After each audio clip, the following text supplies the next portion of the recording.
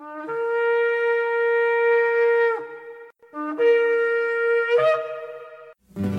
I've had enough of this world and its pleasures. I will arise and go forth to the house of my God. I will arise and go forth to the house of my Father. I will arise and go forth to the house of my God. House of my God.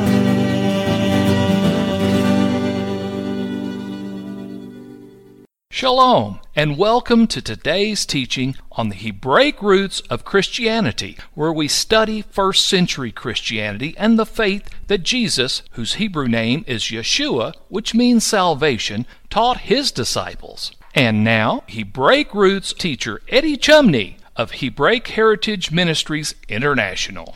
Shalom. I'm Eddie Chumney of Hebraic Heritage Ministries, and we welcome you to today's teaching on the subject, Two Houses and the New Testament. This is part 19 of the series. Now we need to understand what happened at Mount Sinai. There was a marriage that took place at Mount Sinai, and we're going to give you the background to understand Yeshua's conversation with the woman at the well in John chapter 4. So to begin to get this background, we need to realize that at Mount Sinai there was a marriage made between the bridegroom, who is Yahweh Yeshua, and his bride, that is the house of Jacob. In Jeremiah chapter 2 and verse 2 it is written, "Go and cry in the ears of Jerusalem, saying, Thus says the Lord, I remember you, the kindness of your youth, the love of your espousal." Espousal is the Strong's number 3623 in the Strong's Hebrew Dictionary. It's the Hebrew word kalula, and it means betrothal or espousal. When you went after me in the wilderness in a land that was not sown. So what we're being told here is that in the wilderness at Mount Sinai, it was the time of espousal, a time of betrothal. There are two main stages of a biblical marriage. The first is betrothal. During betrothal, you are legally married to your spouse, but you do not physically dwell with them. And this is what happened at Mount Sinai. And Nisuin is when you complete the marriage, and it's the second stage of the marriage, and this will be fulfilled in the Messianic era when Yeshua physically comes and dwells and lives with the 12 tribes united, who is regarded as being his bride. Now, if there was a marriage that took place at Mount Sinai between the bridegroom, Yahweh Yeshua, and his bride, the house of Jacob, there needs to be a wedding proposal. We find this wedding proposal in Exodus in chapter 19, verse 3 and verse 5, as it is written, "And Moses went up unto God, and the Lord called unto him out of the mountain, saying, Thus ye shall say to the house of Jacob, and tell the children of Israel." So this is a proposal that was made to the entire house of Jacob, all 12 tribes. "Now therefore, if you will obey my voice and keep my covenant," that means to follow the Torah, "then you'll be a peculiar treasure unto me above all people, for all the earth is mine." Now, was this marriage proposal accepted? Yes. The house of Jacob says, "I do," in Exodus chapter 19, verse 8. "And all the people answered together and said, All that the Lord has spoken, we will do." Well, in a biblical marriage, there is a marriage contract that is known as the ketubah. It states the terms and the conditions of the marriage. So in this marriage between Yahweh Yeshua, who is the bridegroom, and his bride, the house of Jacob, the ketubah is seen as being the Torah. And the Torah states the terms and the conditions of the marriage. And in the ketubah, in the Torah, it stated blessings for obedience, curses for disobedience. And the curses come about by being unfaithful to the covenant terms. So we see in Ezekiel in chapter 16 that the house of Jacob breaks the covenant and has become an adulterous wife. In Ezekiel chapter 16, verses 1 and 2, verses 28 and 29, it is written, "Again, the word of the Lord came unto me, saying, Son of man, cause Jerusalem to know her abominations. You have played the whore also with the Assyrians. That is what the northern kingdom did, the 10 tribes, or the house of Israel. Because you are insatiable, yea, you have played the harlot with them, and you could not be satisfied. You have moreover multiplied your fornication in the land of Canaan with Chaldea, and yet you was not satisfied therein. Ezekiel chapter 16, verses 30, 32, 35, and 38, it is written, How weak is your heart, says the Lord God, seeing that you do all these things, the work of an imperious, whorish woman. But as a wife that commits adultery, which takes strangers instead of her husband, wherefore, O harlot, hear the word of the Lord. I will judge you as a woman that breaks wedlock. In the art scroll of the 12 prophets, in the overview to the book of Hosea, on page 29, it will explain that the relationship between the God of Israel and his people is likened unto a marriage relationship. Hosea's book starts with God's command to marry a loose woman. It symbolizes the deteriorating relationship between God and Israel over the years from Sinai. And in the time of the prophet, the original closeness between them is described allegorically in Shir HaShirim, or the Song of Songs. Lyrically, it describes the ecstatic relationship of a loving bride and groom, and our sages compare the revelation at Sinai to a marriage ceremony. And so here this affirms that it is seen that at Mount Sinai there was a marriage made between the bridegroom, who we understand to be the God of Israel, Yahweh Yeshua, with his bride, that is the house of Jacob. Now in the art scroll on the Song of Solomon, Shir HaShirim, on the introduction on page 67, it further explains regarding this concept. The prophets frequently liken the relationship between God and Israel to that of a loving husband estranged by a straying wife who betrayed him. Solomon composed Shir HaShirim in the form of the same allegory. It is a passionate dialogue between the husband, God, who still loves his exiled wife, Israel, and the veritable widow of a loving husband. 2 Samuel in chapter 20 and verse 3, who longs for her husband and seeks to endear herself to him once more, as she recalls her youthful love for him and admits her guilt. This is the background that we need to understand Yeshua's conversation with the woman at the well in John in chapter 4. In John chapter 4, verses 3 and 4, it is written, He, Yeshua, left Judea and departed again in the Galilee, and he must needs go through Samaria. In the book, The Messianic Idea in Israel by Joseph Klausner on page 186, the book explains who the Samaritans are. And it says that they are descended from the Ephraimites, that is the northern kingdom or the 10 tribes, who had intermingled or intermarried with the Assyrian colonists or the Assyrian Empire. Sychar means drunken. In John chapter 4 verse 5, then came he to a city of Samaria which is called Sychar. And this is the Strong's number 4965 in the Strong's Greek dictionary. And you can see there that the definition of the word means drunken. So he's in Samaria at a place called Drunken. And this is an allusion or a reference to the northern kingdom or Ephraim, who Isaiah regards as being a drunkard. Isaiah chapter 28 verse 1, Woe to the crown of pride to the drunkards of Ephraim. Isaiah 28 verse 7, But they also have erred through wine and through strong drink. Strong drink is the Strong's number 7941, and it's the Hebrew word shakar, means an intoxicating drink. The priest and the prophet have erred through strong drink. They are swallowed up of wine. They are out of the way through strong drink. They err in vision. They stumble in judgment. Idolatry is regarded as drunkenness. Ezekiel chapter 23 verses 4 and 5 and verses 32 and 33, it is written, Samaria, that is the northern kingdom, or Ephraim, or the 10 tribes, is Ohalah. And Ohalah, or Samaria, or Ephraim, or the 10 tribes, played the harlot when she was mine, and she doted on her lovers, on the Assyrians, her neighbors. Thus says the Lord God, You shall drink of your sister's cup deep and large. You will be filled with drunkenness and sorrow. So by playing the harlot with the Assyrians, the judgment or the the penalty is you are going to be filled with drunkenness. In John chapter 4, Yeshua in Samaria, at the place of the name of the city, which means drunkenness, he confronts a woman who has committed adultery. In John chapter 4, verses 16 through 18, it is written, Yeshua said unto her, Go, call your husband, and come here. The woman answered and said, I have no husband. Yeshua said unto her, You have well said, I have no husband, for you have 5 husbands, and he whom you now have is not your husband, and that you said truthfully. Yeshua then gives living water to the woman at the well who has committed adultery. John chapter 4, verse 7 and verses 9 and 10. Then came a woman of Samaria to draw water. Yeshua said unto her, Give me to drink. Then said the woman of Samaria unto him, How is it that you, being a Jew, ask drink of me, which am a woman of Samaria? For the Jews, now prophetically this is a reference to the Jews or Judaism, have no dealings with Samaritans. And prophetically, the northern kingdom were prophesied in Hosea in chapter 1 to be sons of the living God, which is a believer in Yeshua as the Messiah, John chapter 1 verse 12. And so Jews, traditional Judaism, doesn't have anything to do with who they regard as Christians, who here is represented by the Samaritans. And Yeshua answered and said unto her, If you knew the gift of God and who it was that says to you, Give me to drink, you would have asked of him, and he would have given you living water. John chapter 4, verse 11, verses 13 and 14. The woman said unto him, Sir, you have nothing to draw with, and the well is deep. From where then do you have this living water? Yeshua answered and said unto her, Whoever drinks of this water, that is natural water, will thirst again. But whosoever drinks of the water, the living water, the spiritual water that I will give him, shall never thirst. But the water that I shall give him shall be in him a well of water springing up into everlasting life. Yeshua is that living water. Yeshua is the well of salvation. Isaiah in chapter 12 in verses 2 and 3 it is written, Behold, God is my salvation. I will trust and not be afraid. For Yahweh Jehovah is my strength and my song. He has become my salvation. Therefore with joy you will draw water out of the wells of salvation. Yeshua is Yahweh, and you draw salvation from him. The exiles of Israel in Isaiah chapter 49 and verse 10 are shown mercy in their giving springs of water. In Isaiah chapter 49 verse 10 it is written, They shall not hunger nor thirst, neither shall the heat nor sun smite them, for he that has mercy on them will lead them. Even by springs of water shall he guide them. Who is the one that's going to show mercy to the exiles of Israel? It's Yeshua the Messiah. So he that has mercy on them will lead them by springs of water. In John chapter 4 verse 15 and verses 25 and 26, we see here that Yeshua reveals to the woman that he is the Messiah. The woman said unto him, Sir, give me this water, that I thirst not, neither come hither to draw. The woman said unto him, I know that Messiah, when he comes, who is called the Christ, when he comes, he will tell us all things. Yeshua said unto her,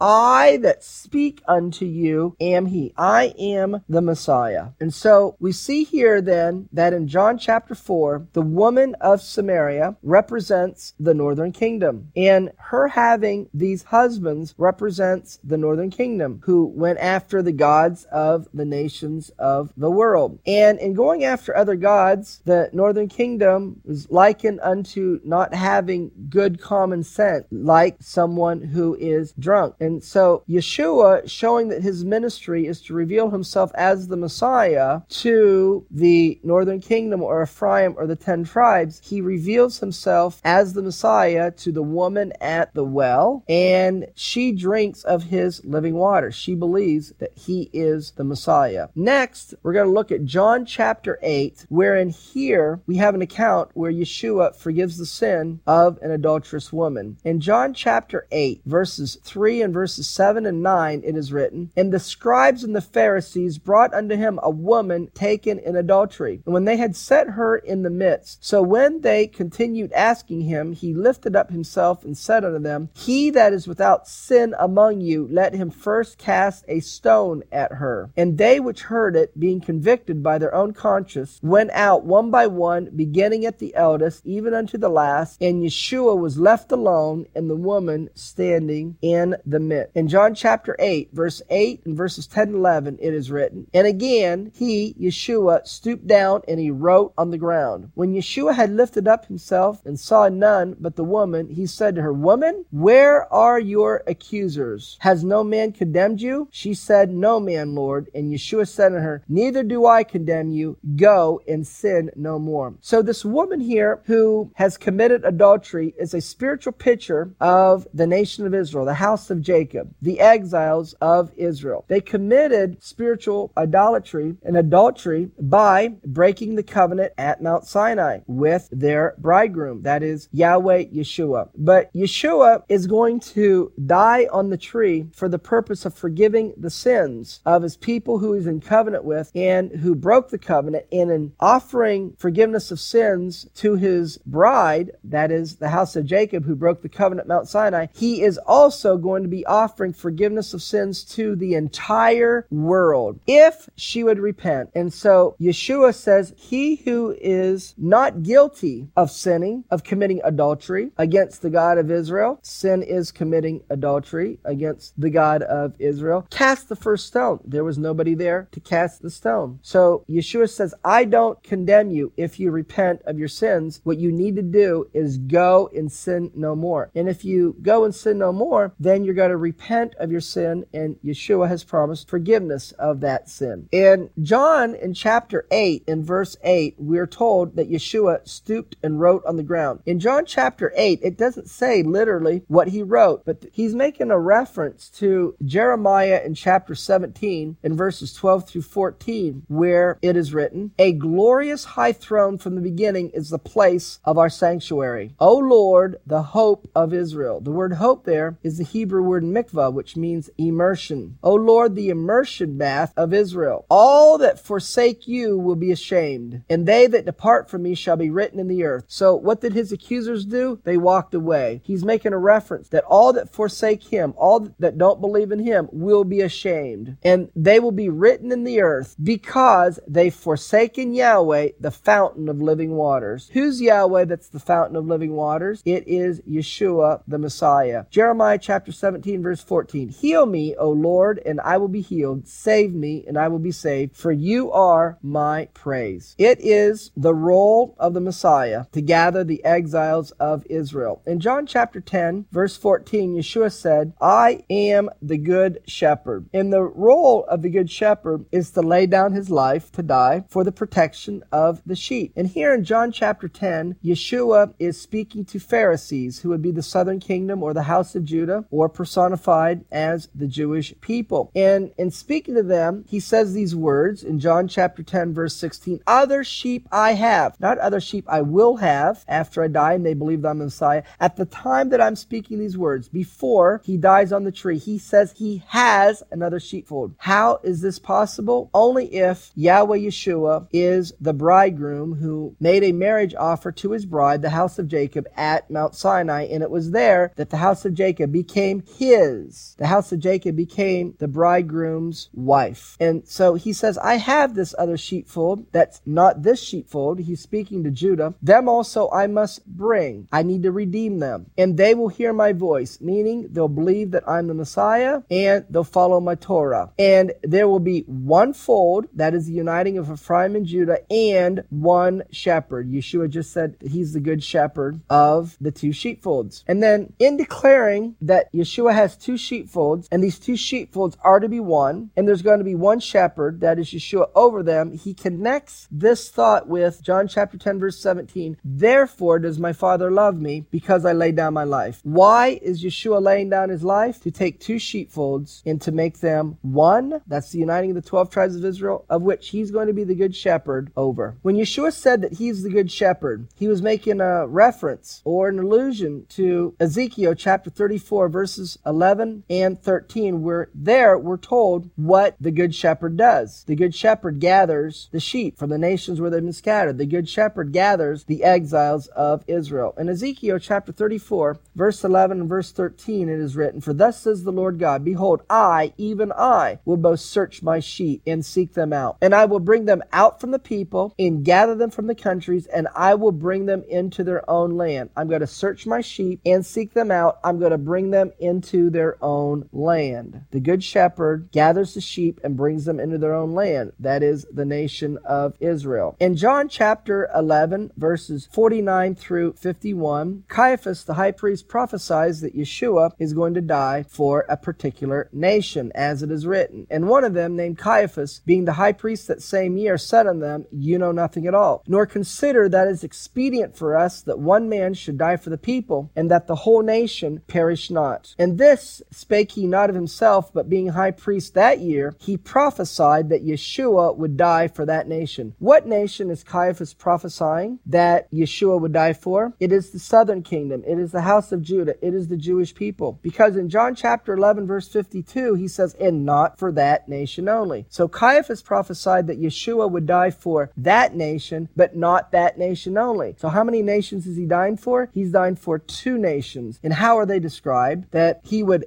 gather together in one the children of God scattered abroad. So Yeshua is dying for two nations who are the children of God, who are scattered abroad and become one. Yeshua is dying on the tree to gather and unite the 12 tribes of Israel, and that is what his ministry was about at his first coming, and he's going to complete the messianic task at his second coming. So when Yeshua is healing the lepers, when he's forgiven the sins of those that commit adultery, that the lepers and those who are adulterous is a prophetic picture of the spiritual status of the exiles of Israel. And he's declaring that he's going to forgive the sins of the exiles of Israel, and he's going to bring restoration unto them. Now, given that it's the Messiah who gathers and unites the 12 tribes of Israel, after Yeshua was resurrected, in Acts chapter 1, verse 3, after he showed himself alive with many infallible proofs, being seen of them 40 days, and speaking of the things pertaining to the kingdom of God, he was asked this question in Acts chapter 1 and verse 6. When they therefore were come together, they asked him, saying, Lord, will you at this time restore again the kingdom to Israel? They asked if he was going to restore the kingdom to Israel. Well, you can't restore something unless it originally was, and then it got into a deteriorated condition, and then you're going to restore it to how it originally was. So what is the original kingdom to Israel that's being referred to here? It is when David ruled over all 12 tribes from Jerusalem. But following the days of David and Solomon, the kingdom was divided into northern kingdom and southern kingdom, and from the division between northern kingdom and southern kingdom, they've never been united. Well, the prophets of Israel says that the exiles of Israel are going to be united in Ezekiel chapter 37, verses 15 through 28, and return to the land of Israel. Who's going to do that? That is the role and the task and the function of the Messiah. Well, those who Yeshua is addressing in Acts chapter 1, verse 3, they know he's the Messiah. He's resurrected. He's shown himself to them with many infallible proofs. So they have a question. You're the Messiah, and the Messiah gathers the 12 tribes of Israel. When are you going to do it? That's the question that they ask him in Acts chapter 1 and verse 6. So Yeshua tells how the process is going to be from his first coming. In Acts chapter 1, verse 8, Yeshua answers, You will receive power after the Holy Spirit has come upon you, and you will be my witnesses. Witnesses of what? Witnesses of the restoration of the kingdom to Israel. You will receive power, miracle working power, to be my witness of the restoration of the kingdom to Israel. And you will be my witnesses in Jerusalem and Judea. That is the domain of the house of Judah, or the southern kingdom. And in Samaria. Well, that's going to conclude part 19 of the series on the subject, Two Houses and the New Testament. Shalom in Yeshua the Messiah. Amen.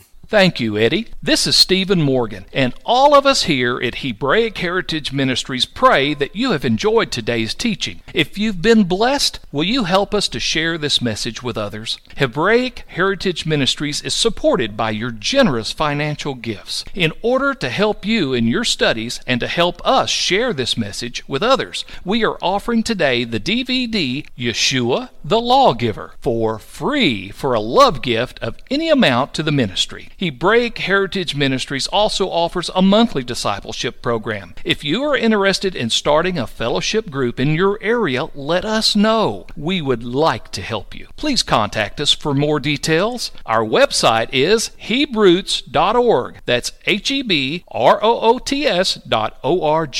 We would like to hear from you. Please send us an email. Finally, in order to take advantage of today's free offer, please mention this product offer and please mail your love gift to Hebraic Heritage Ministries, P.O. Box 81, Strasburg, that's Strasburg, Ohio 44680. Until next time, may Yeshua richly bless you.